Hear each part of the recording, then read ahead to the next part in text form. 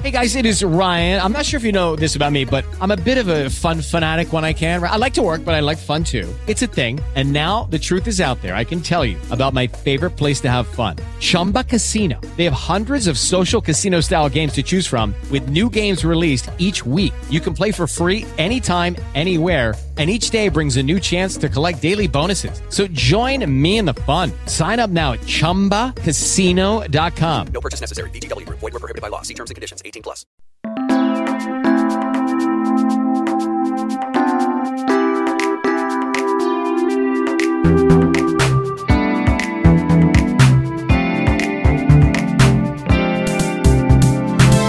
Hi, I'm Jody, and Allison is outside the cocoon today.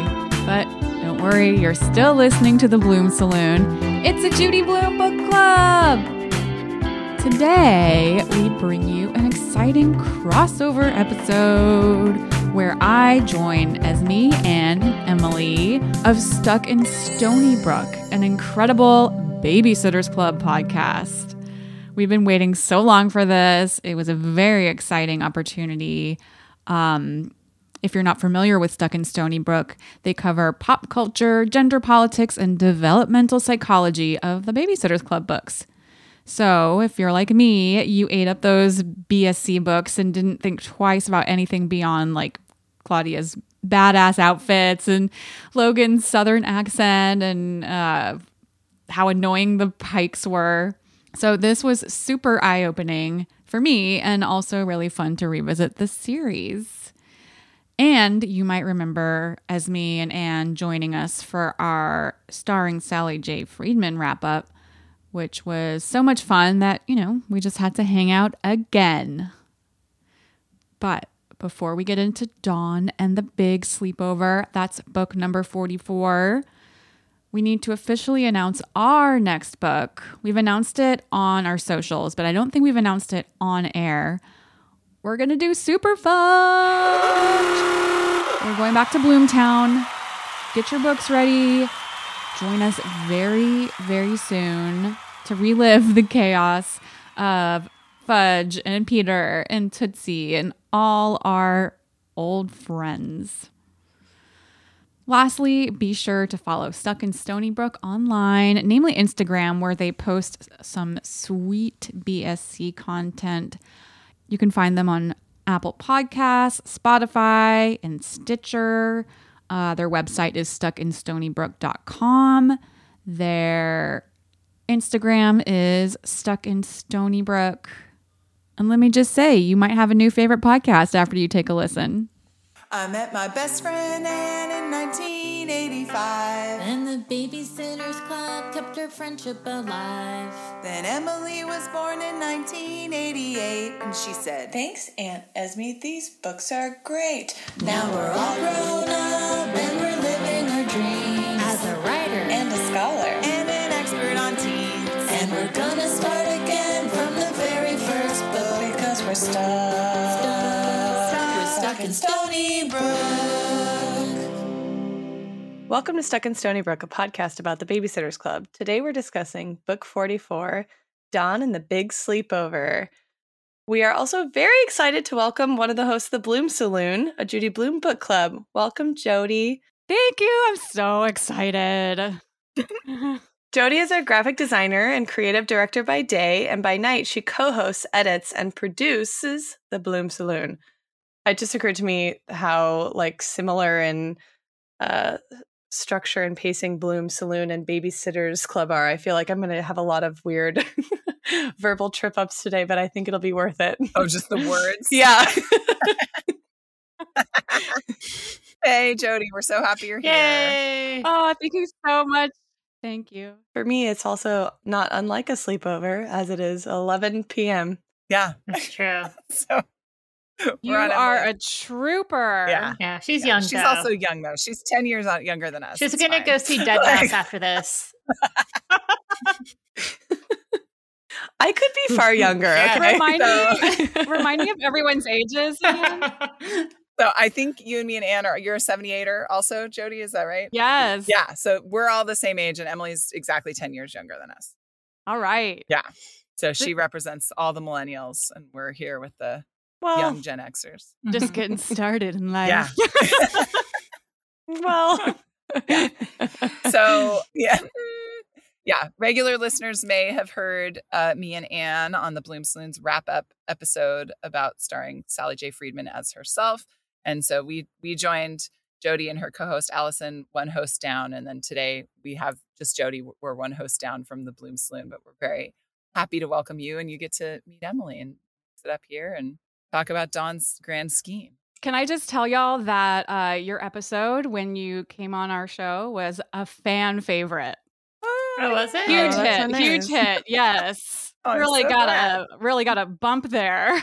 Excellent. Nice. Excellent. Thank you. No problem. Always happy to discuss Judy. We'll talk more about it. Mm-hmm. So should we, just hop into our one sentence summaries? You guys ready? Let's do it. Okay, here's mine.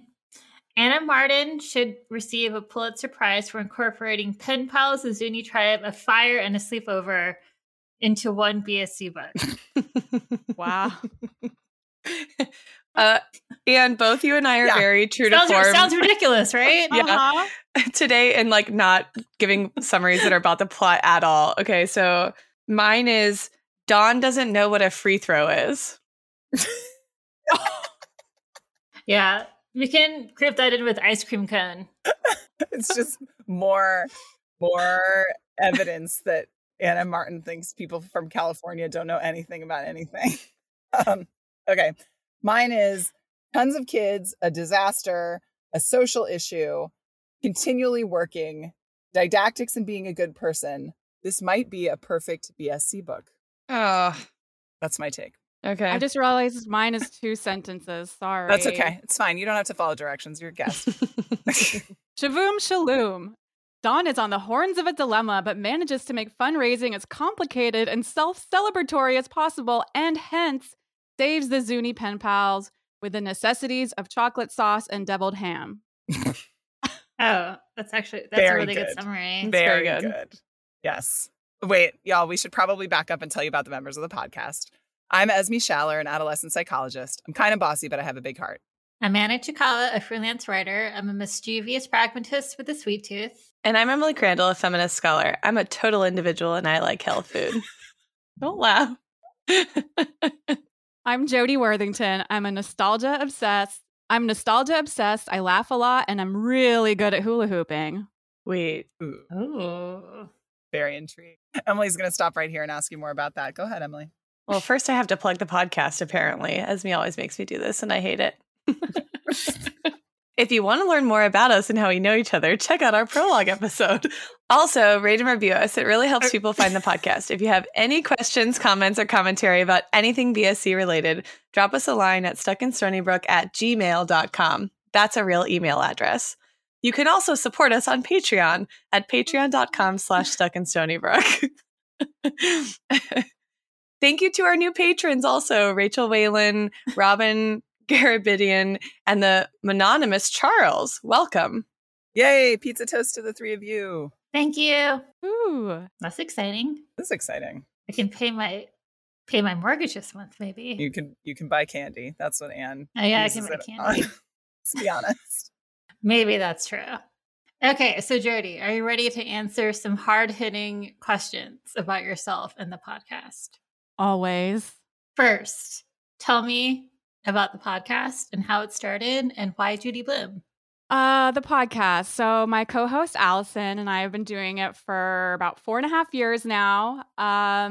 We started out by just wanting to do a podcast, no topic chosen. We wrote a long list, and the top of our list were Judy Bloom books or cults. And we realized, there's already a few cult podcasts out there, but no one's doing Judy Bloom. How is that possible? And I'm sure all of you have always been a Bloom head. I've even been, even before the podcast, I had been picking up her books and rereading and checking out the ones that I somehow had missed before. So she's always been on my mind. And I feel like I've never really been able to talk to her or talk about her to anyone else because no one's really reading YA these days, are they? Just kidding. So yeah, we decided to put this little podcast together, reread all her books, talk about them, and talk to our listeners, which is one of my favorite parts. Yeah, through like all your listener feedback, is there anything interesting that people have like told you guys about, or like a common theme when people write to you about certain books you've read? Yeah, I would say most people have just the softest spot in their hearts for Are You There, God? It's Me, Margaret. It was everyone's kind of puberty starter book. It is one that they just cherish and love, and it really holds up. It's such a good one. A lot of similar stories about sixth graders finding wifey in their parents' bookshelves and being like, oh, Judy Blume, I haven't seen this one, and being traumatized. A lot of people passing forever back and forth in school, dog-earing the page about Ralph. Mm-hmm. So I think we've discovered that we all have this, even though we might have very different childhoods, so many of us have very specific, similar memories, which is so cool. Mm-hmm. Have you ever thought about how in Are You There, God? It's Me, Margaret, the period scene, she's trying to figure out how to use that contraption. But now I feel like if this book was modernized, like, would it be like a diva cup? And it'd be like, ooh, what? Yeah, yeah. Well, so they did do an update. Somewhere along the way, they changed the menstrual belt to like a maxi pad. And they describe how, you peel off the sticky part, do all the stuff. Maybe it's with wings. I don't know. I don't think they did a third update with tampons or anything, but it might be time for a fourth, like Diva Cup or the period panties. Mm-hmm. There's just so many options now. So many options. And y'all know that there's a movie coming out, right? Yes. It's very exciting. When is it supposed to come out? Emily didn't know. Not quite sure. They haven't announced a date. They've wrapped filming. They're in post-production. So I'm assuming the next few months. And we were kind of worried that they might fully bring it to modern day, which would still be cool. Because, the Babysitters Club series pulled that off really well. Yeah. But there's so many nostalgic things about Margaret that we were hoping it would be a period piece. And from what we've heard, I have a bit of an insider scoop, which I can't really share too much yet. But from what we have heard, it will take place in like the vagueness of the 70s. So not necessarily early or late 70s. It's just going to be kind of this like rose tinted era. Awesome. Which I think is really cool. I like Very that. cool. Well, I hope that you have as beautiful an experience as we have gotten to have so far with the Netflix Babysitters Club adaptation. I think that really exceeded all of our expectations by a lot. So I hope the Are You There, God? It's Me, Margaret movie is similar. I think so. I mean, it's in great hands. Kelly Freeman Craig is directing. I mean, she did Edge of 17. I don't know if y'all saw that, but it was great. And I just watched that all movie. The faith in the world. And Judy also is very hands-on. Did you? Yeah, on an airplane home from California like a week ago. So you watched How Parent Trap on the timely. way to California and then Edge of 17 on the way back? Yep. What's wrong with that? I was just checking because you said you always watch the Lindsay Lohan Parent Trap when you're on the plane. So I was just making sure. That is such a good play movie. Oh, so Jody, which Parent Trap do you prefer? Why? Do you like the Why are you doing this? the Lindsay Lohan version or the Haley Mills version? I feel like there might be a wrong answer. I don't know. I love the original. There's not a wrong answer, Jody. Not a wrong. Well, she gave the right answer. I know. She likes the original. But I do have a connection to the Lindsay Lohan one. It was the day, so I was living in London, and the day I was like going to the airport to go to college. My parents were driving me to the airport, freshman year of college, and we turned the corner around our house, and we used to live near the Abbey Road zebra crossing, and we turn the corner and there's a film crew there. And we're like, oh, what are they filming? And Lindsay Lohan is just walking across. Mean. And so, yeah, like we saw it real time. That's pretty cool. And then I went to college. I love that. It's perfect. The end. That's very excellent. Yeah. Great story. That's all there was. So, Jody, we also, yeah, that's all there was. That's all you need. We also, of course, have to ask you about your relationship to the Babysitters Club. So, what you remember about reading them, which babysitter you are, tell us what you like, what you don't like. Yeah. Oh, so much. Okay. So when I was in 4th grade, I had been living in Holland for a few years and I moved to New Orleans in the middle of 4th grade. And I remember my mom bringing home some books about American kids. Ah, And one of them was Me and Katie the Pest. Did you ever read that Anna Martin book? yeah, I remember Yeah. that one. I loved it because it had horses in it. Mhm. It had a bratty little sister. And so I was a Martin head at that point. And then I picked up the first few Babysitters Club books, obsessed, read through them all. And then I feel like from then on, and you 1978ers, let me know if I'm wrong, but I feel like we were of the age where they were coming out real time, Oh yeah, like monthly. So we Yes. were like waiting for the next ones. Okay. Mhm. I didn't know if that was my imagination. no, that's definitely Okay. true. Yeah, Mm-hmm. And then so yeah, I would read them every month, go to Walden Books or B. Dalton or what have you. And I think I love them so much because coming from Holland, I went to an international school, like things were different there. And so I was really into books about American kids, American teens, so I could learn how to be American. Mhm. And I didn't like children. I didn't like babysitting very much, but I loved bossing kids around, namely my little sister. And so I was really, really enchanted by all these young teens organizing things for Yeah. kids, doing events and pageants. That was just aspirational. yeah. They're so self-possessed. Yes. Yeah, we actually got a listener letter just this past week from a woman named Christina who lives in Germany and grew up in Germany, but lived in the US for just a few years when she was a kid and got into Babysitters Club while she was here and then kept buying them, much, much later, she said, into adulthood, because that like slice of a few years where she was living in the US, that was exactly it. What you said, like learning about how to be an American kid and having that window. And then it helps her feel connected to those years that she was there too. Oh, I love that. Yeah, it's so true. I wonder how many other like kind of international kids were doing the same thing. I Mhm. thought it was really common. But you've seen the international covers of the BSC books, right? Yes, we've seen the UK ones. There's Yeah, definitely the UK ones are horrifying. Yeah, they're really bizarre looking. But yeah, I know that there are others. I've seen. We know that. What did you find out, Emily? That the Italian ones came with tattoos or something, or nails? Was it press on nails? I think that was just like a comment we got somewhere, right? I don't know that I found that out Oh, yeah. myself. Right. Yeah. There's an Italian listener that told. But us it was that. probably something Oh, I you was were just- you were most reading it, excited so I about. associated it with you. Yeah. Also, I'm the only Yes, one who that's cares. right. Yeah. You were just thrilled. Yeah. I care. Yeah. No, there's some really interesting covers. Yeah.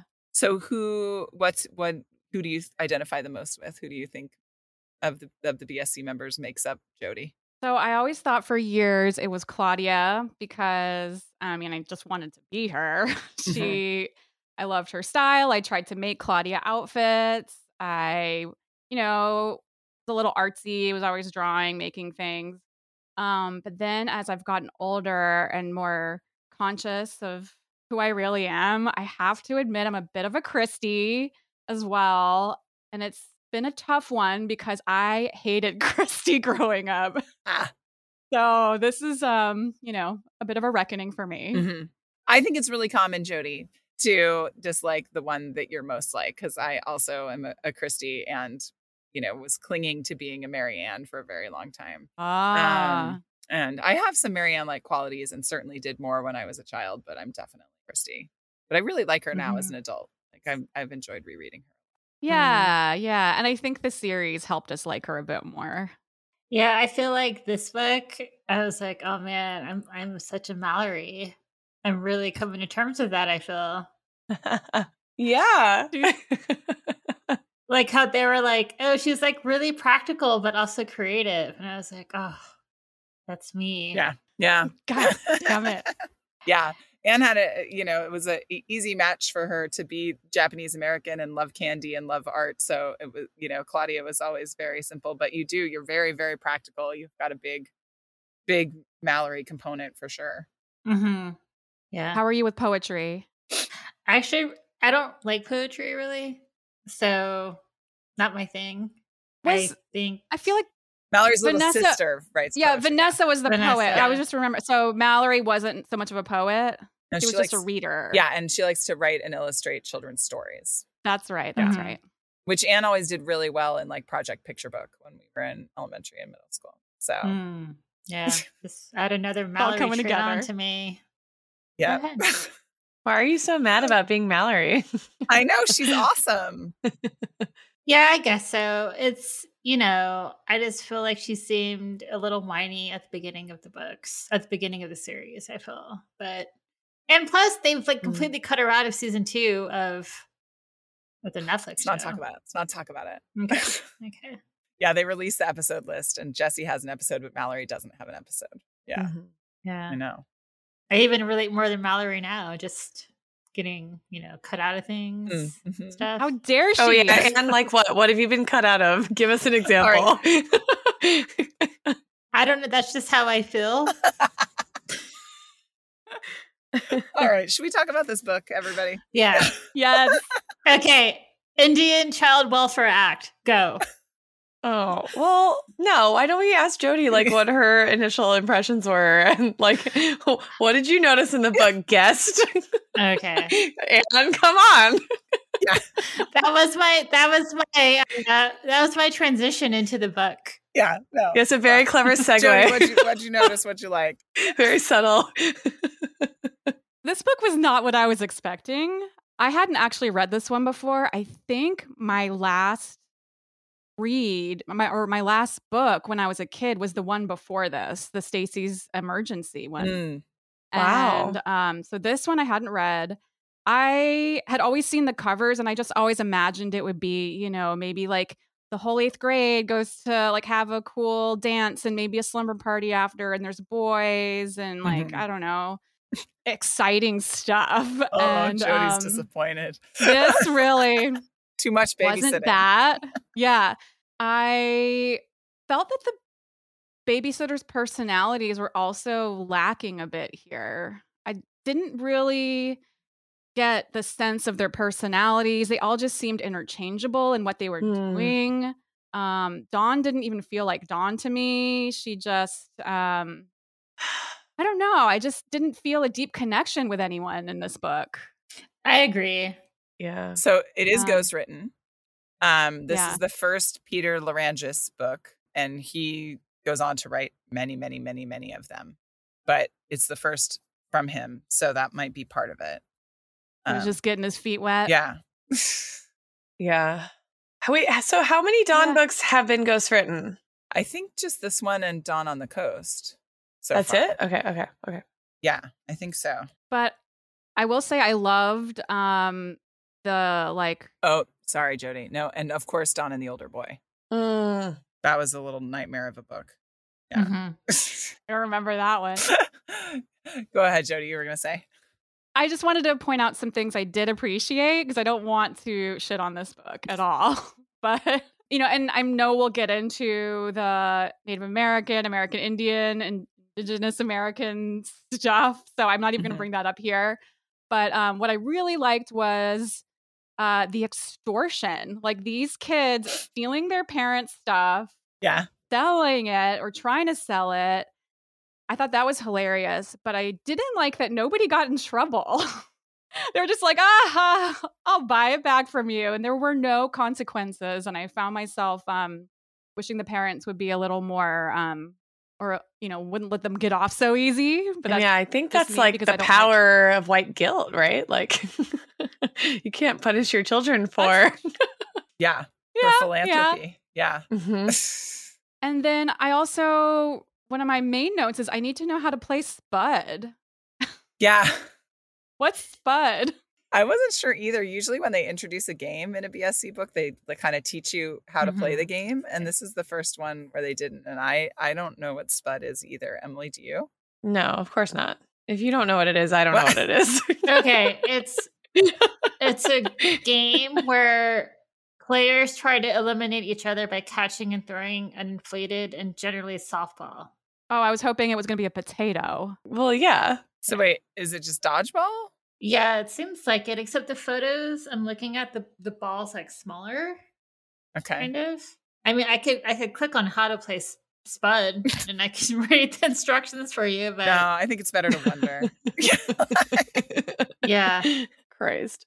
I am curious from listeners that grew up playing it. Like, I wonder if it's a regional thing. And I know you moved around. You mentioned Jody, but maybe just none of us lived in a Spud area. Oh, no Spuds. Oh, I mean, there was a Tiger Eyes Yeah. shout out. I was so excited. I was like, it's the perfect book I know. to have you on for. How could I even have left that out? That was the main thing I was going to say was the Tiger Eyes tie-in. Marianne reading Dawn's copy of Tiger Eyes and being really into it. And Dawn almost spoils who Mr. Ortiz is. Ooh, I just spoiled that. It's okay. It's okay. It's came out a little while ago. And I do remember Anne frequently mentioning other books throughout the series, which I always appreciated. And I learned of new books through these books. So I hope a whole generation of BSC heads picked up Tiger Eyes because of this. Totally. We have a bookshop, bookshop.org/stuckinstoneybrook.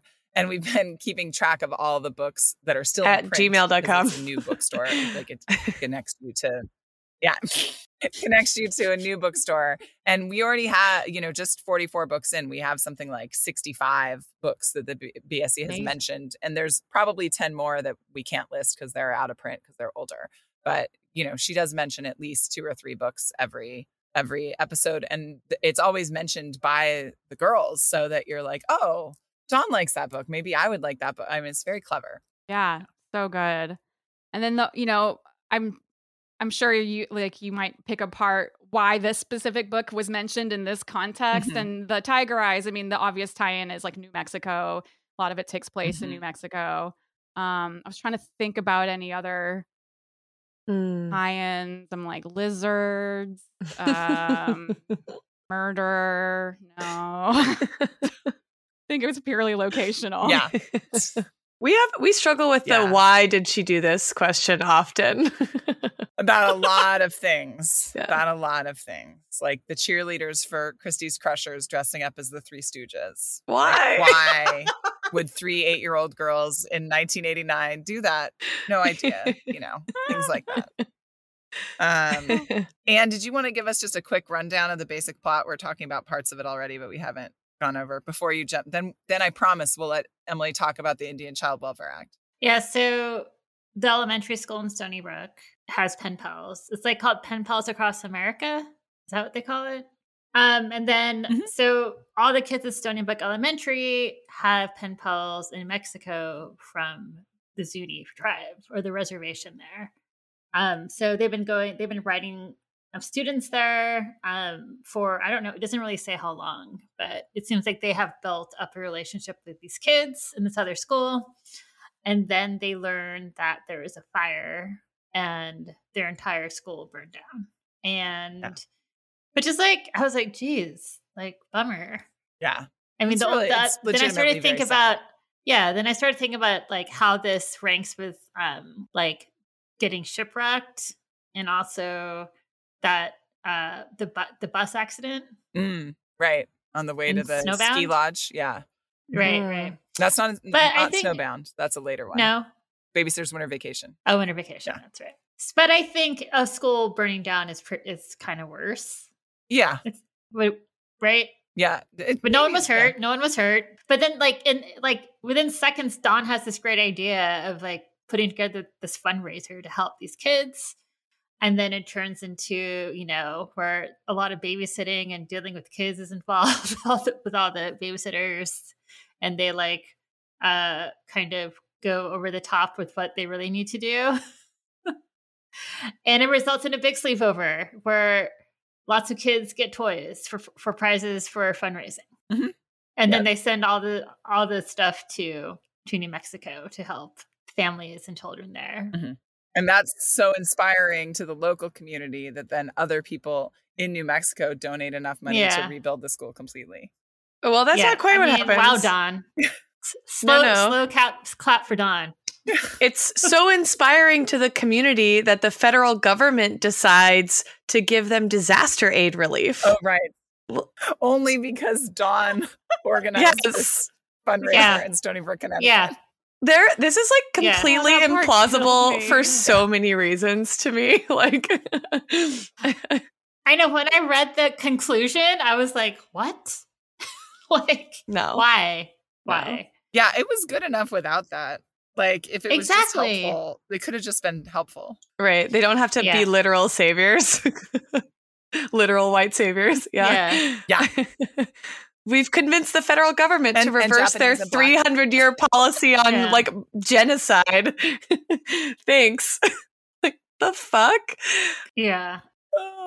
Maybe this book was written to make up for how much Dawn sucked on the island. Can we stop talking about how much Dawn sucks? I thought it was written to...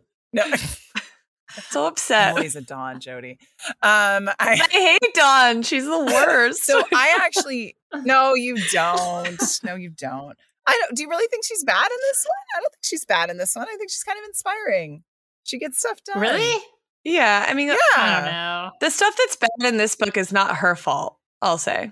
No, it's like structural, giant. I mean, like, she's doing a good thing. She's doing a nice she's thing. Doing what she knows is good. Yeah. As an 8th grader in a white suburban East Coast American town. And she's leveraging like these burgeoning actual relationships that the kids have with actual human children on the reservation in New Mexico presumably to like help. Well, I think they did a pretty nice job establishing that for a 100+ page children's novel. Like there's lots of bits of their letters back and forth. How much money do you think they raised?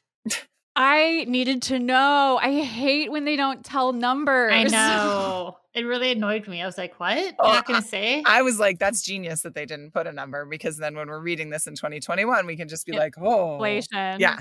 So. I just want to know a ballpark. Was it like yes, 3,000? Like, wait, it was $3,000? Like, yeah, I was like, wait, is that it? Is that our guess? That was your guess.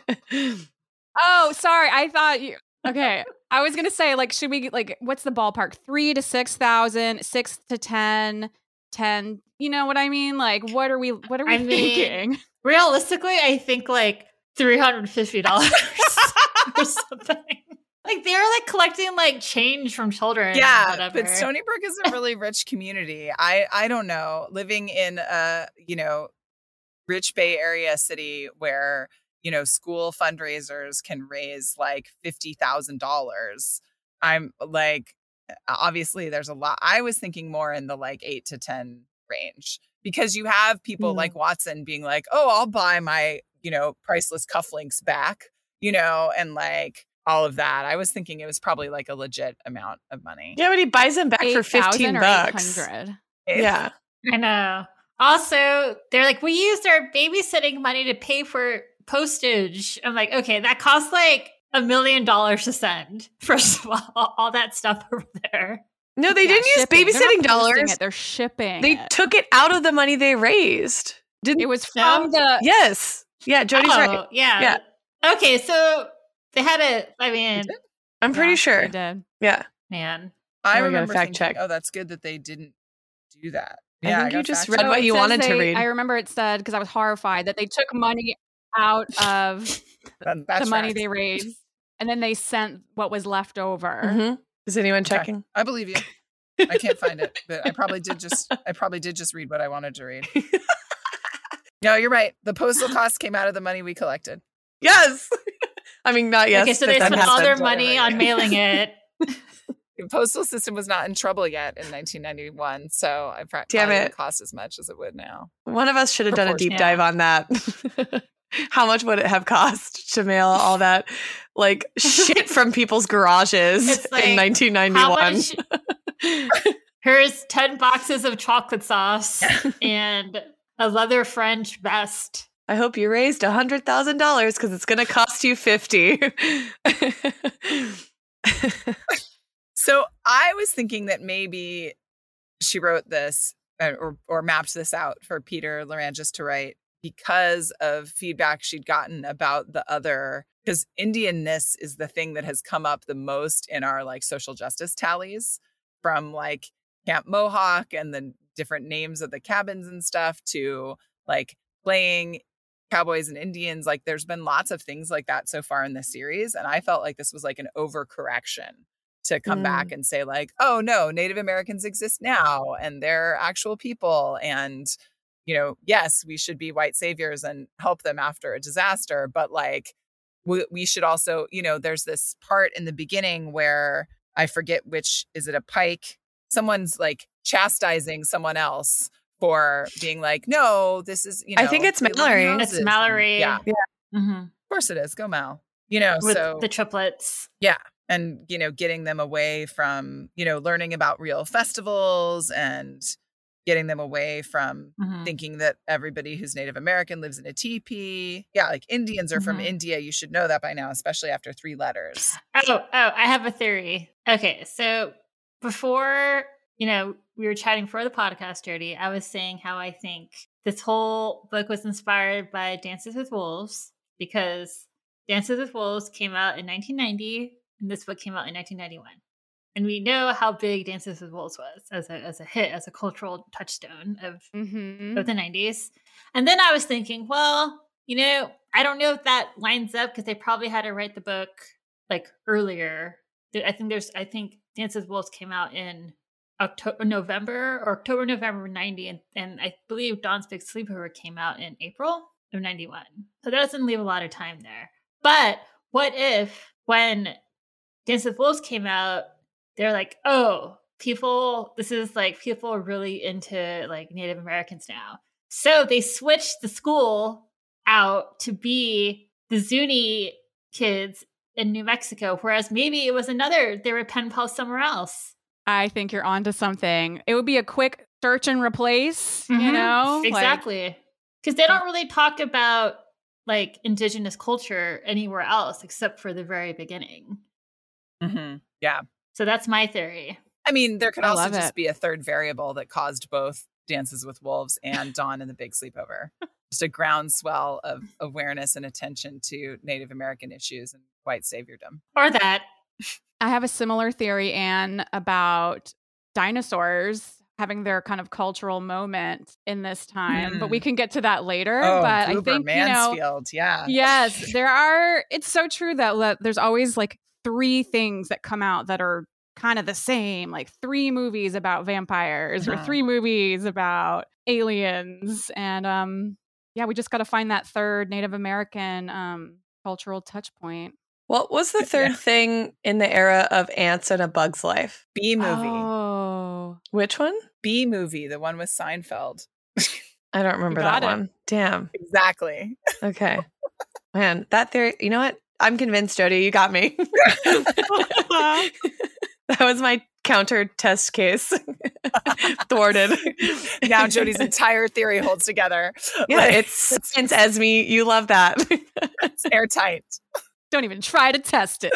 Okay, really though, Emily, I do want to know what you were going to say about the Indian Child Welfare Act. Oh, it just struck me as really interesting, the kind of parents' reaction in this book to the kids like being really concerned about their pen pals. Like, I think Dawn talks about it to, I think, her own mom and Marianne's dad, and they're like, yeah, I mean, bad stuff happens all the time. And Dawn's like, well, but this is super sad. You know, all these kids have this really nice connection to these people, these other kids in a place that none of us have ever been, and blah, blah, blah.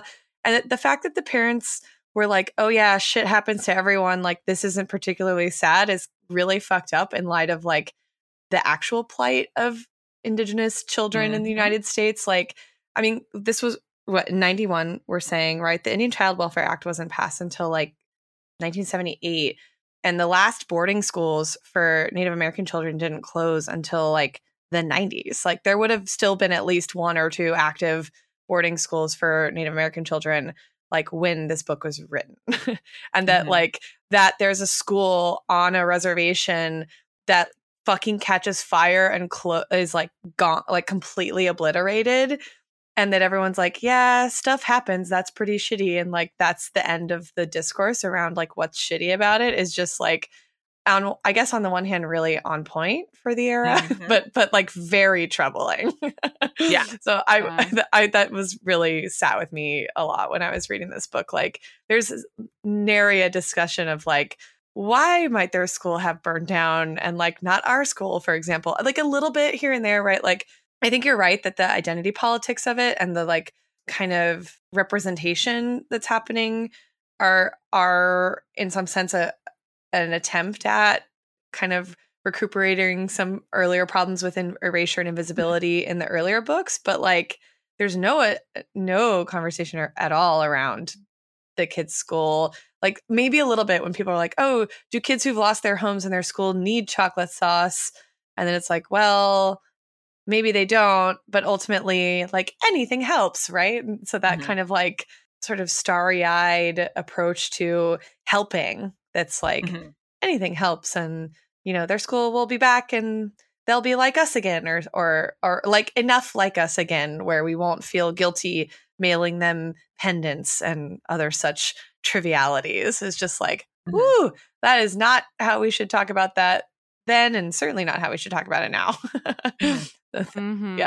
Yeah, I actually really liked that the adults reacted that way, because I do think it was realistic, and like the harshness of it was, I thought kind of, you know, especially reading it now later, was sort of brave. Like I think that's unfortunately how, you know, a lot of people react to the news, and it's not usually how teenagers react to the news, which is why I like working with them, right? And so you see sort of the deep empathy that Dawn has and that the other babysitters have for, and the like acknowledgement in hearing this story that these are real people, as opposed to kind of the jaded adult response of like, we'll turn on the news and you'll hear about a disaster somewhere every 5 minutes. But I think it's more insidious than like a jaded adult response. Like it encapsulates, and I think it's a really good depiction of like a particular kind of like white ignorance, right? That's totally. That like I am allowed to render this as something that just happens, and it's unfortunate because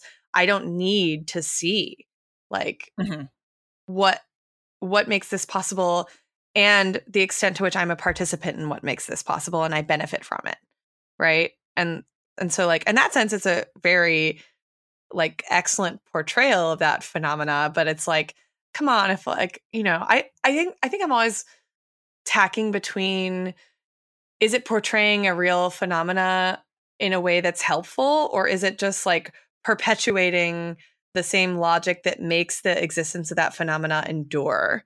And I don't know that like this portrayal of the parents like gets us to the point of like actually thinking about what makes a teenager empathetic but not a white adult in Stoneybrook, Connecticut, for example, right? Like if there had been more kind of struggle between the parents and the kids, I think that actually would have been really meaningful. And we might think about like, you know, what makes it, what when you're young and you haven't lived through the same things as the parents have, like why can you maybe be more empathetic or feel more kind of affinity for or relationship to others that your parents can or cannot, especially when your parents are relatively privileged, right? But like that's not the plot of this book. Yeah. So it's just like we're just taking for granted that like the whole understanding that the kids develop, even as they're sort of developing a budding, you know, orientation towards philanthropy, is that like, oh, I mean, bad stuff just happens sometimes and it's really sad. But that's like not why that happened. Yeah. I thought that Richard's comment about, oh, well, their sprinklers must not have been working, you know, was just really offhanded. And also, maybe I'm reading too much into it, but it seemed like he's making assumptions about the infrastructure of their buildings, like assuming they're shoddy. You know, you don't like, they could be, you know, top notch and like, you know, state of the art facilities, right? For all he knows. But I think he just kind of, it seems like he's got this idea in his head of like, well, they're probably poor. They probably don't have sprinklers. that's what happens, and just that Yeah. one little comment was really, really sat weirdly. I think Dawn noticed it too. Mm-hmm. Yeah. I mean, the fucked up thing is he's probably not wrong, but like that also doesn't jive with the ultimate conclusion we've already like sort of made jokes about the idea that like the federal government would distribute disaster aid after like some 8th graders run a fundraiser somewhere. Mhm. but like it's so much more difficult for people on reservations to receive like FEMA funds, for example, in like the case of wildfire disasters or like hurricanes or whatever, than people who don't live on reservations. And so that like that also is not in keeping with like the reality of kind of like the relationship between disaster and the reservation as this kind of site that's like not quite citizen, but this occupying this other space. And so like there's just so much that what to me felt like, obviously it's a children's book, but I was like, oh man, I think this story in particular deserves being redone in light of kind of how we think about this stuff now, and that there's like so much more you could do with that disaster that's not just about like being kind to people who live elsewhere, and more about like thinking about like how it is that my school doesn't burn down when someone else's does, right? Like we don't always think about the fact that our school doesn't burn down as being related to the fact that other schools do burn down, but they are like in really kind of like complicated ways. And like that would, I think, be a really effectual, like very important story to think about or to learn or to grapple with. Yeah, I think so often we have this reaction of like, oh, you're so close, but oh, I wish you had just went slightly this direction or slightly further. Yeah. I was thinking a lot in this book too about philanthropy, and like particularly how feminists talk about philanthropy. And there's like a bunch of different ways that feminist theorists think about like what philanthropy is and does, and what it would mean to do philanthropy in a feminist way.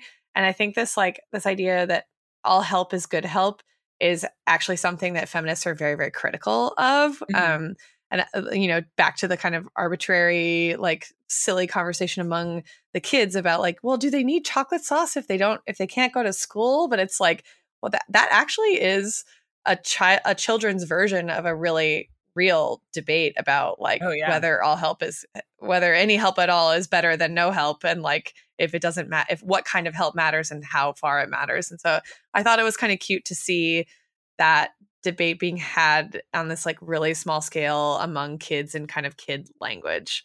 So those were the two very small things I was thinking about while I was reading this book. Well, they don't seem small to me. that was a joke. That was a joke. Sorry. Yeah, it's later where you are, but I'm also tired.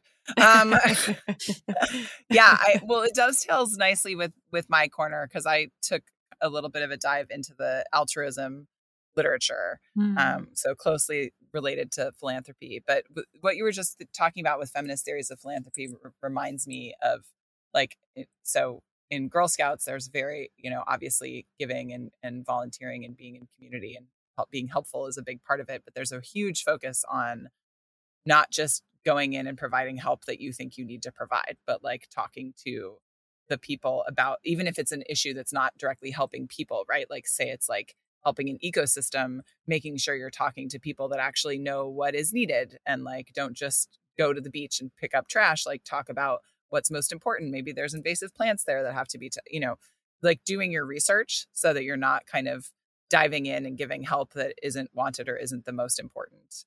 And that seems like it comes right out of what you were just talking about, Emily, in terms of for sure, what help is good help. And and I think too, like when you dig into the different feminist traditions and ways of rendering these questions and conversations, there's also a concern with ways in which certain modes of philanthropy or helping might just reinscribe the kind of structural issues that facilitate the difference in, access to like the political process or basic material resources to begin with. And so this question of not only like what help is good help, but like what modes of help actually do more harm in the long run, right? So the question of kind of immediate material response versus like what would actually lead to like a greater kind of or like be more geared toward a more substantive or robust notion of justice in the long run.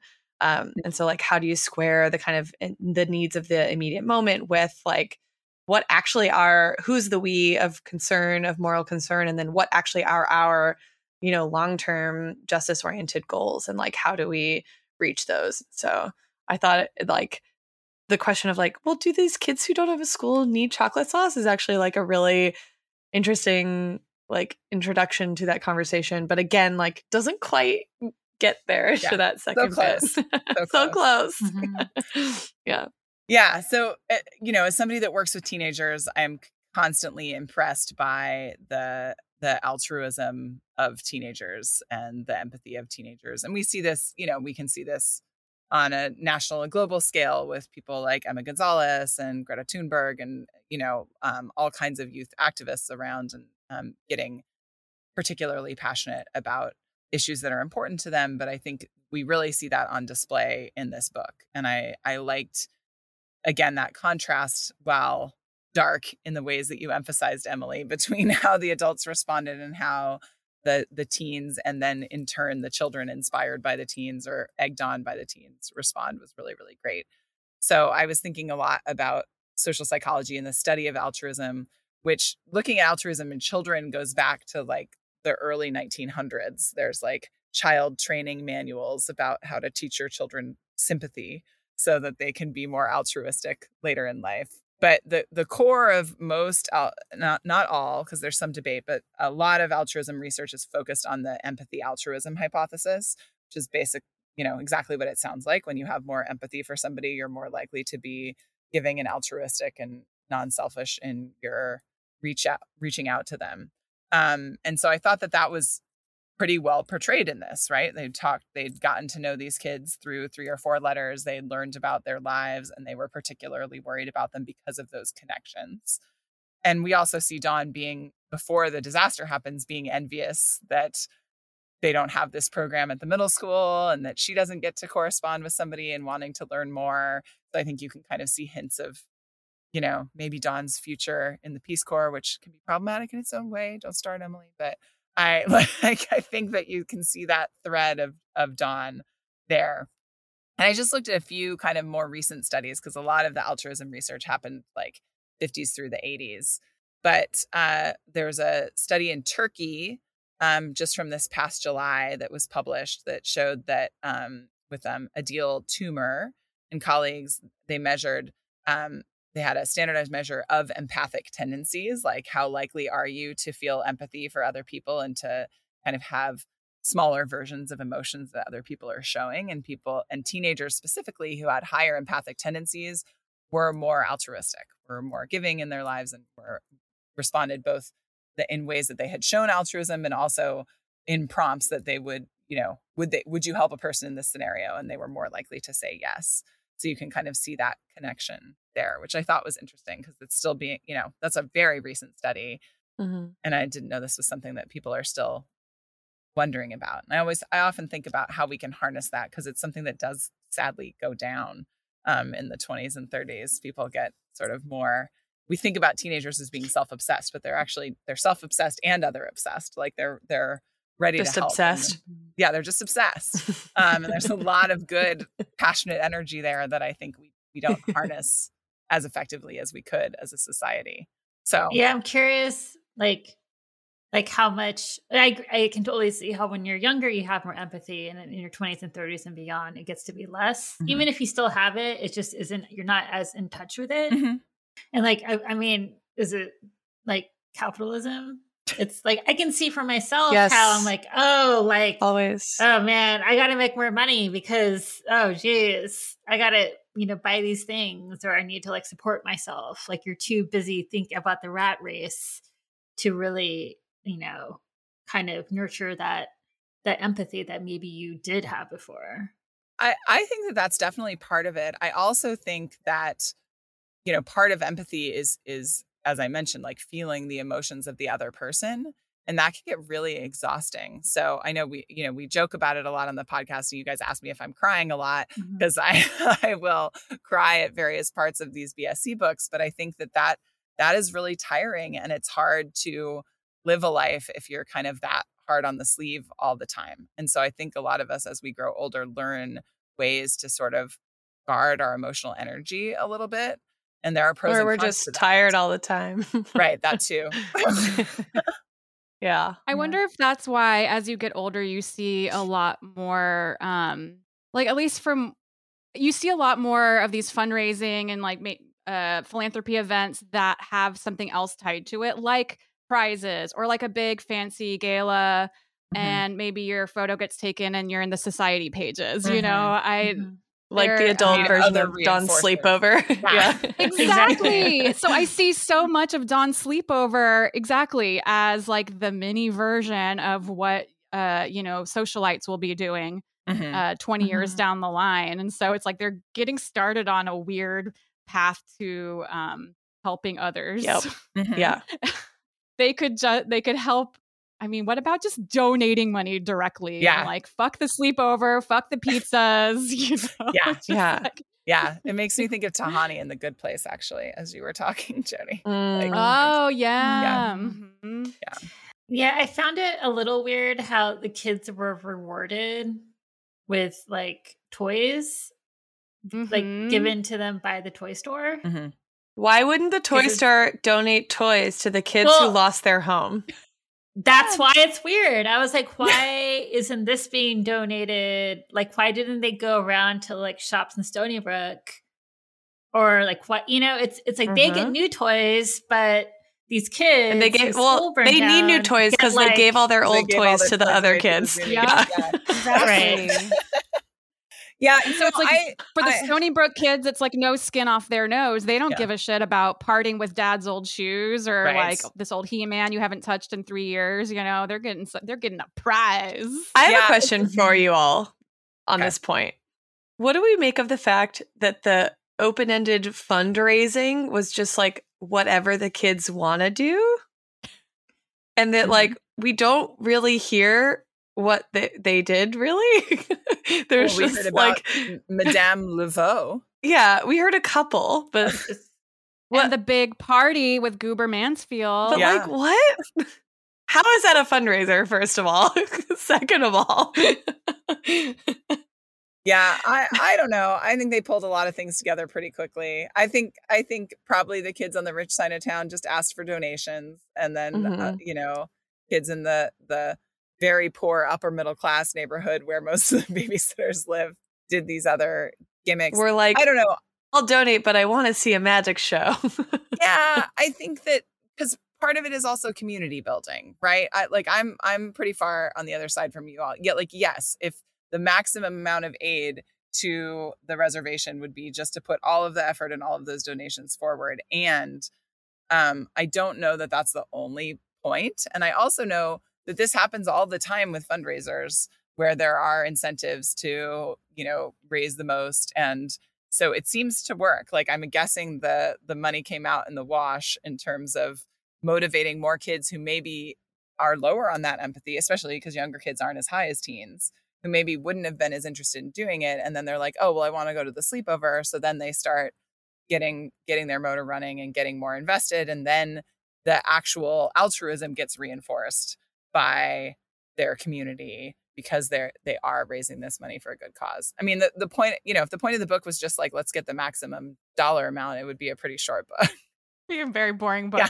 I just had flashbacks of, did you do those fundraisers in school where maybe you did like a 5K, and if you got the sponsors, then you could choose your prize out of this catalog, and you could get a clock radio or like we did magazine clock radio. We did magazine subscriptions in middle school, and we got these things called Weebles that were like not Weebles, like children's toy, or they're called Weeples, Wee People or something. They were basically like a pom pom with eyes and feet, and like the more you got, you won more of them. And Anne and I and our two friends named Michelle won the most in the school, and we got a limo ride. We got to go downtown in a limo and go out to lunch.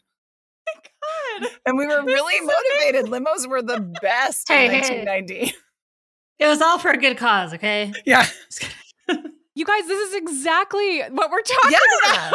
That was really common. And that was literally the same year that this book came out. Oh, It was amazing. 1991. So, Yeah, why didn't Dawn get a limo? yeah. Anyway, I want to tell you two more things about the altruism research, and then my corner will be done and we can transition to pop culture.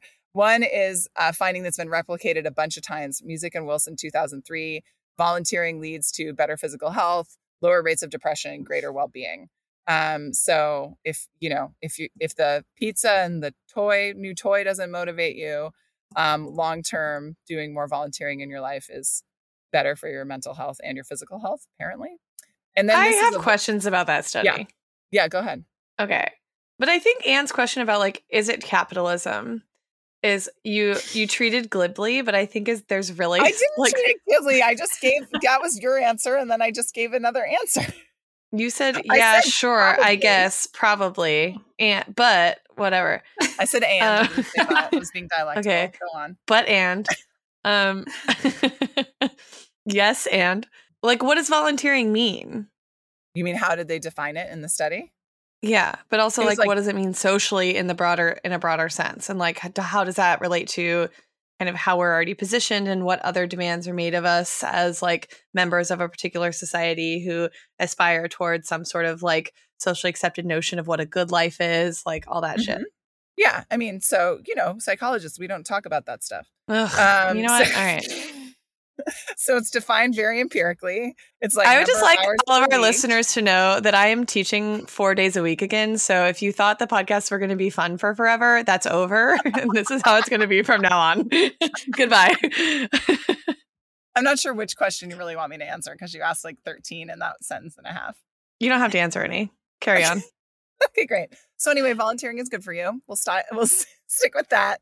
And then there was a study by Howe and colleagues at the China Medical University from late last year, where they looked specifically in college students at problematic mobile phone use. So this is a big concern, of course, the world over, but especially in China, there's a lot of concern about. How do you find problematic? I'm like mid-sentence, girl. So they have a measure of it. Of basically too many hours a day in lieu of activities of daily living, like self-care, like not showering, not brushing your teeth, not eating enough because you're on your phone, in lieu of other responsibilities that are important to you, school, work, whatever, those kinds of things. Yeah. Is that fair? Does that sound problematic to you? Yeah, but I also I can't hear this right now. It feels a little personal.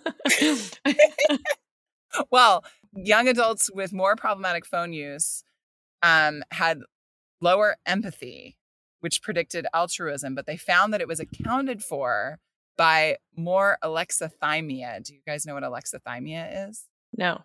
Oh. It's not having the words to describe your own emotions and how you're feeling. And so the relationship between problematic phone use and lower empathy was accounted for by not being able to describe your own emotional processes. And then that led to lower empathy, which also predicted less altruism. All of which I thought was really interesting because we have a lot of these sort of alarmist conversations as a culture of what are our little computers in our pockets doing to all of us. And this was the only study I've seen looking at that specifically. It's one sample. It's in China. I don't know how generalizable it is, but it certainly caught my eye and seemed disturbing and concerning. I didn't know there was a word for that. Yeah. There you go. I don't know how I feel about that. Oh, God. It's really interesting. Yeah. So, altruism. And Emily and I have taken it down too far. Can you and Jody pep it back up a bit? Jody's like, I'm never coming back on your podcast. Why did you ask me here? I didn't want to This is amazing. We always say that you guys get way deeper than we ever do on the Bloom Saloon. So. That's very kind, but in your head, you're like, I didn't want to get either of these PhDs. Yeah, there's a reason why my life is not your life. Oh my God. So, should I bring it into pop culture world? Please save us. Save us as you always do.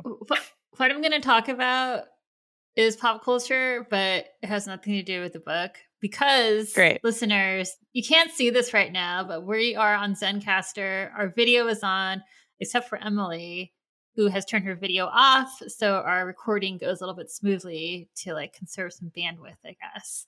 And her, instead of seeing her face, it's kind of this like gradient, spacey gradient of like soft pinks and yellows and blues. And so we're just hearing Emily's voice. Are you going to insult me right now? I'm like, what are you setting up for? I'm not going to insult you, but what it it's just that like I feel like Emily has this very like, it's like she has this godly voice now, where it's just like it's coming from like this cube. And it reminded me of the TV show. Are inside the computer, Anne. I know what TV show you're gonna say. Okay, as we say it. Out of This World. Yes. So Out of This World was this TV show that we really liked. And it's about a girl who's half alien or half whatever. And she communicates, her dad is an alien. He doesn't live on Earth. So he communicates with her through this cube-like thing, but it's like these colors. It's like a glowing Rubik's Cube that looks like this pastel gradient. Yes. Is that really what you're going to talk about on the episode today? No, I just thought about it right now. But, fun fact, guess who voiced her dad in the little cube thing? I just looked this up. You'll never guess. I know it's a very famous person, and I knew it when we were children because it was an actor that my mom liked, and now I don't remember. Ooh, do you want to play this game? No. We'll do 3 guesses. No, I can't remember. Okay, what if I gave the initials? Okay. B-R. Wait, am I allowed to play because I'm part alien? Yeah. Or is that like cheating? No, you can play. Mustache? Oh, I know. Burt Reynolds? Yes, Burt Reynolds. Was the dad's voice, but only voice only, because sometimes the dad did come onto the show in his physical form, and that was not Burt Reynolds. And Emily is not Burt Reynolds, just so you guys know. And what pop culture did you notice in Dawn and the Big Sleepover? Well, my main thing is I was going to talk about Dances with Wolves, which I talked about earlier in the show. Okay. But I also picked up on some other things. Let's see. A Fraggle was mentioned. Yeah. Yeah, that's very exciting. Jody, you're a big Henson fan too, yeah? Yeah. So it was, let's see, Boober Fraggle. So I looked him up. His description on the Muppet Wiki is Boober Fraggle is one of the 5 main Fraggles in Fraggle Rock. He has bluish green skin and fur, red hair, and no visible eyes. He usually wears a brown cap and scarf. But unlike other Fraggles, Boober does not like fun and games and spends most of his time worrying about Dubin disease. Poor Boober. I know, but I feel it's interesting that the writer, what was his name?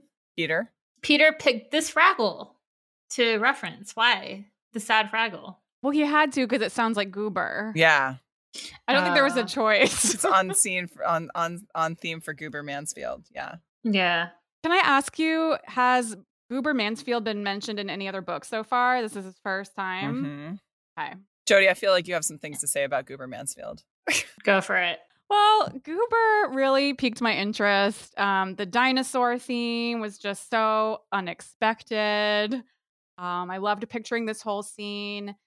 And then I started to think about Claudia's outfit earlier in the book where she dressed like Pebbles Yes. from the Flintstones. Pebbles Flintstone, yeah. So she is like Rubble. Pebbles Rubble. Wait. No, Pebbles Flintstone. Bam Bam Rubble. Yes. Okay, sorry. We got it. Jeez. But, so we're bringing back this Flintstone caveman dinosaur thing. Then we've, got Goober doing his dinosaur rap. Do you remember when he rapped? Yeah, so this is like a 14-year-old vaudevillian performer who knows about dinosaurs and raps. Is that correct? Yeah, and he is like the star of all the high school plays. This is Esme's high school boyfriend, by the way. I wish. Oh. Yeah, like I was just gonna say she wishes. High school boyfriend, like current boyfriend. Yeah, for sure. So I was thinking of his rap. I was like, what would he be? What's his rap? Jody, did you write his rap? Well, I didn't write it, but I figured out what it is. Okay. Remember, open the door, get on the floor, everybody Yeah. do the Oh, dinosaur. yeah. Oh, yeah. Boom, Oh my boom, God. like a boom. Okay, Yeah. so it was that. Maybe he made up some other lyrics to that.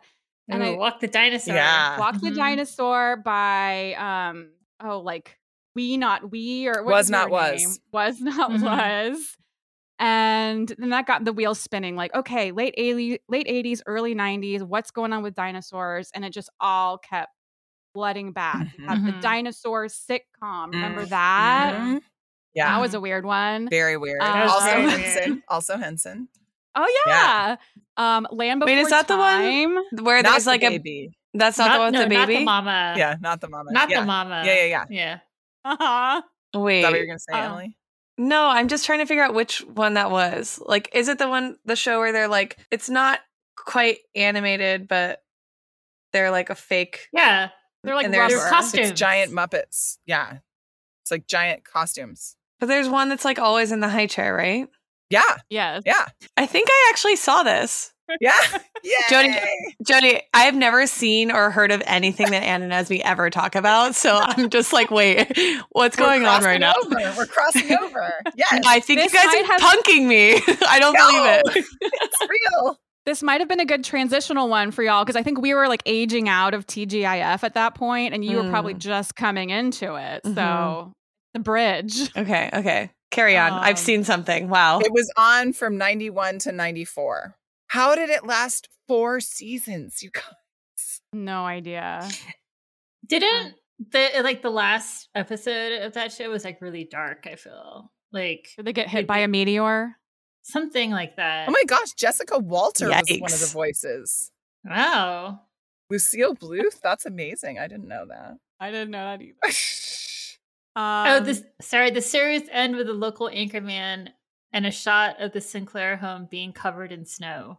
Oh, like an ice age is coming? Yeah. Oh my God. So Dark. sad. Emily, you saw Land Before Time, right? Yes, but it was very traumatizing for me. I did not watch it Yeah. as often as I watched other childhood movies. Yeah. Yeah, I think it's like a one and done type of movie. Mhm. Yeah. But yeah, that was all of the same era. So I think there was like definitely a dinosaur fetish. Mhm. Late 80s, early 90s. So this book is For the sure. perfect crossover of Native American trend and dinosaur trend. I have Exactly, I have a exactly. theory. Do you think that's like the tail end of the Cold War? We've just like assuaged fears about like the nuclear winter, and we're like, oh, we've narrowly escaped this like complete planetary disaster where we'll be wiped out and like a new civilization will emerge. Therefore, the dinosaurs are like interesting again. Yes. Sure. Okay. Yes. I gotta go. Bye. Amazing. Sorry. Carry on. Besides that, there's not too much other notable pop culture stuff in here. There was some mentions of Claudia's candy.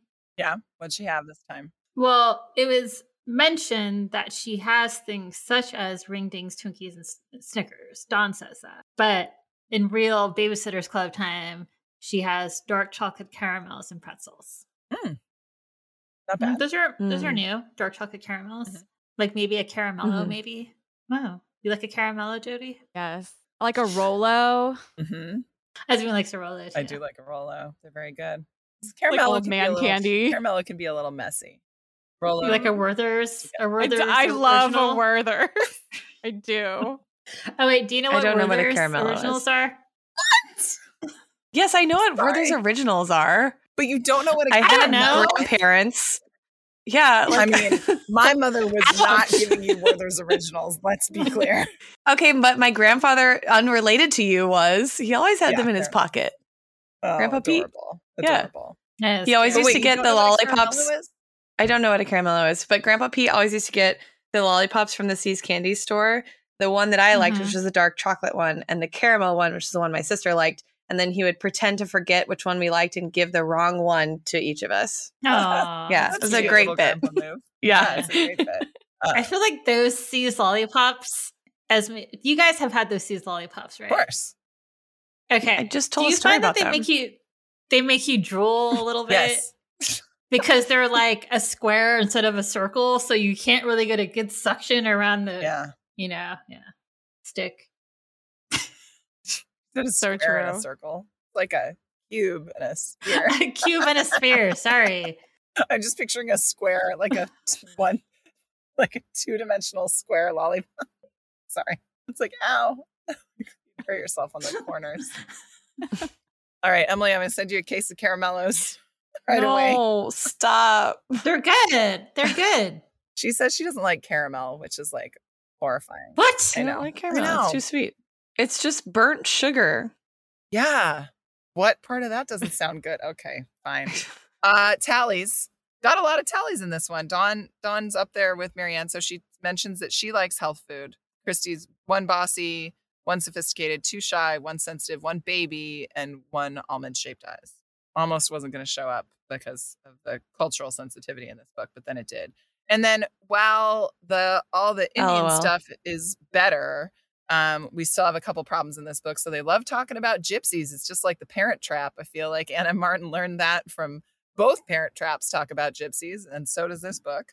And then I didn't love, they were all getting excited at one point or having a giggle fit. Where is it? And laughing about something that happened at school. Yeah, they were just having a giggle fit at before the meeting started. And then Dawn mentions that Christy was getting ready to commit them. Look, Christy looked like she was ready to commit us, meaning send them to a asylum of some kind because they must be crazy because they're laughing so hard. So it was a subtle one, but I didn't love it in terms of mental health awareness. Mm-hmm. But, much aside from the white savior stuff, much better with American Indian. LOL, aside from the white savior stuff. That was my joke. Thank you. Okay, what was everyone's favorite weird line? I know I made this my one sentence summary, but we haven't talked about it yet. On page 70. I wrote it down too, top of chapter 8. I'm furious. Page 70, there's a parenthetical where Adam and Byron have set up a free throw contest at this, carnival or whatever. Carnival. And then in the parenthetical, Dawn says, it cost $0.25 to try, so I don't know why they called it, quote, free throw. All I know is when I asked them, they rolled their eyes as if I were really stupid. First of all, you are stupid. What? Why does she not know what a free throw is? I'm so confused. I'm probably the least athletic person and I know what a free throw I know. And I think I did when I was 13. So yeah. It's not a great weird line for an episode title, but I would be remiss if I did not flag it again for us to rage over. Fair enough. Do you have an episode one, or you just needed to rage over that one again? I'll get back to you. How about you, Jody? What was your favorite? Well, I had two. One that I think would work better as an episode title. So that one is when Dawn's referring to her poor mother and says, she's not Julia Child. That's cute. Yeah. She's so rude about her mom all the time. Yeah. And I just love the fact that, like, whoever the ghostwriter was thought that children reading this book would know who Julia Child is, because I definitely didn't. Yeah, absolutely. Yeah. They were just curling up with the French chef right after they finished reading their BSc book. Yeah. And then the other one that I took note of is when Adam says, whatever you say bounces off me and sticks to you. But it really annoyed me because he didn't say the I'm rubber your glue part before it. Yes, he skipped the setup to that comeback. It's incomplete. It bothers me so much. Yeah. That is weird. Why couldn't they have just added that? Yeah, I think it's also out of character for the triplets. Yeah. I had also one that wouldn't work and one that would, that I just appreciated when Dawn introduces Logan. She says, Marianne broke up with him, but he's still alive. Oh, I have that one. I have that. Which I really I will accept that as a title if it's only just the clause, but he's still alive. Yeah. Fair enough. And I literally I just have he's still alive. That's it. And then I also really liked, we didn't talk about this yet, but I loved that Ms. Besser is not a villain and comes back around. So she's the teacher that Jeff is having a really hard time with when he's like clinically depressed and still in Stoneybrook before he moves back home with his dad. And so she was in the position of having to call Mrs. Schaefer all the time and report his like violent behavior in class. And so I like that she came around and that she was like really warm to Dawn right away. But when Dawn's talking with her, she says cheerfully, "You must be Dawn. You look just like your brother." And Dawn says, anyway, she doesn't agree, but she says, "I nodded and said thanks," or something else meaningless, which I really liked, or something else meaningless, because I feel like that's how teens especially like view a lot of their conversations with adults. Like, I'm just going to perform the half of the conversation that you're expecting me to perform, and I'm going to move along. Right. And we don't usually see that edge from the babysitters. And I was like, yeah, I mean, it is meaningless. Yeah. Fair, Dawn. Fair. She's just filling the air. Okay, I will say, thematically speaking, or something else meaningless is a really good like encapsulation of our discussion of like philanthropy. That's true. Yeah, that's true. This is true. Did you have another And one? did you Anne, have or something just else? He's still alive. Oh, yeah. I had He's Still Alive, and I also wrote down overboiled broccoli when she like walks into, I think, the cafeteria at the elementary school. But it just made me think like all her small references have to be health food. It can't be like, ew, it smells like feet, or like, ew, it stinks in here. She's like, hang on. Oh, yes. Overboiled broccoli. Yes, I recognize that smell. That's a lot of good ones for this episode, actually. Mm-hmm. I think overboiled broccoli is also a little symbolic of this whole endeavor. Mm-hmm. I agree. Very true. I kind of like that, frankly, but I'm willing to be convinced otherwise. Jody, what's your favorite? I like overboiled broccoli. 100%. It's just vague enough to be left open to interpretation. Perfect. Great. Go with it. And we all know what that smell is. Yep. Not wrong. Exactly. Yes, well, California. Okay. Yes. Okay, now we move on to the pizza toast. What shall we pizza toast to? There's so many things. So many things. This is our first, I don't think we should pizza toast to this, but this is our first Alan Gray appearance in like 20 books. Mm-hmm. Like they set him up as like the worst, most annoying kid forever. And then he like disappears. So I was glad to see him come back around. Missed Alan. So his yellow M&Ms in the eyes, Mm-hmm. that's a mood. Yeah. Yeah. I still do it sometimes. Alan Gray's Can't help it. M&M eyes. His little Orphan Annie shtick. Yeah. Also a reference for people that are 75 in 1991, but it's okay. Emily, have you seen Annie before? Yes, I have. Okay. Okay, phew. Oh my God. I know. I thought maybe she was waiting for the Lindsay Lohan version or something. Lindsay Lohan is Miss Hannigan? Can you imagine? Oh, that would be really good, fun. actually. Yeah, So great. good. All right, I would watch that right now, and I would watch all of you watch it and be like, wow, that's a perfect film. But then you're like, I don't know. The original, I think, is my favorite. Probably. I have a suggestion. Yeah. Oh, thank God. To Harry and Sandy Colt for their help with the Zuni culture. Did you get that acknowledgement in the beginning? I did a little bit of research. Yeah. I don't know if we have time for this, but I can tell you all about them. Oh, God, yes. Do it. So I did some digging and I found some info. He lives in Augusta, Maine, and is at the Maine Dartmouth Family Medicine Residency. And he lives with his partner, Sandy, and various horses, chickens, rabbits, and dogs.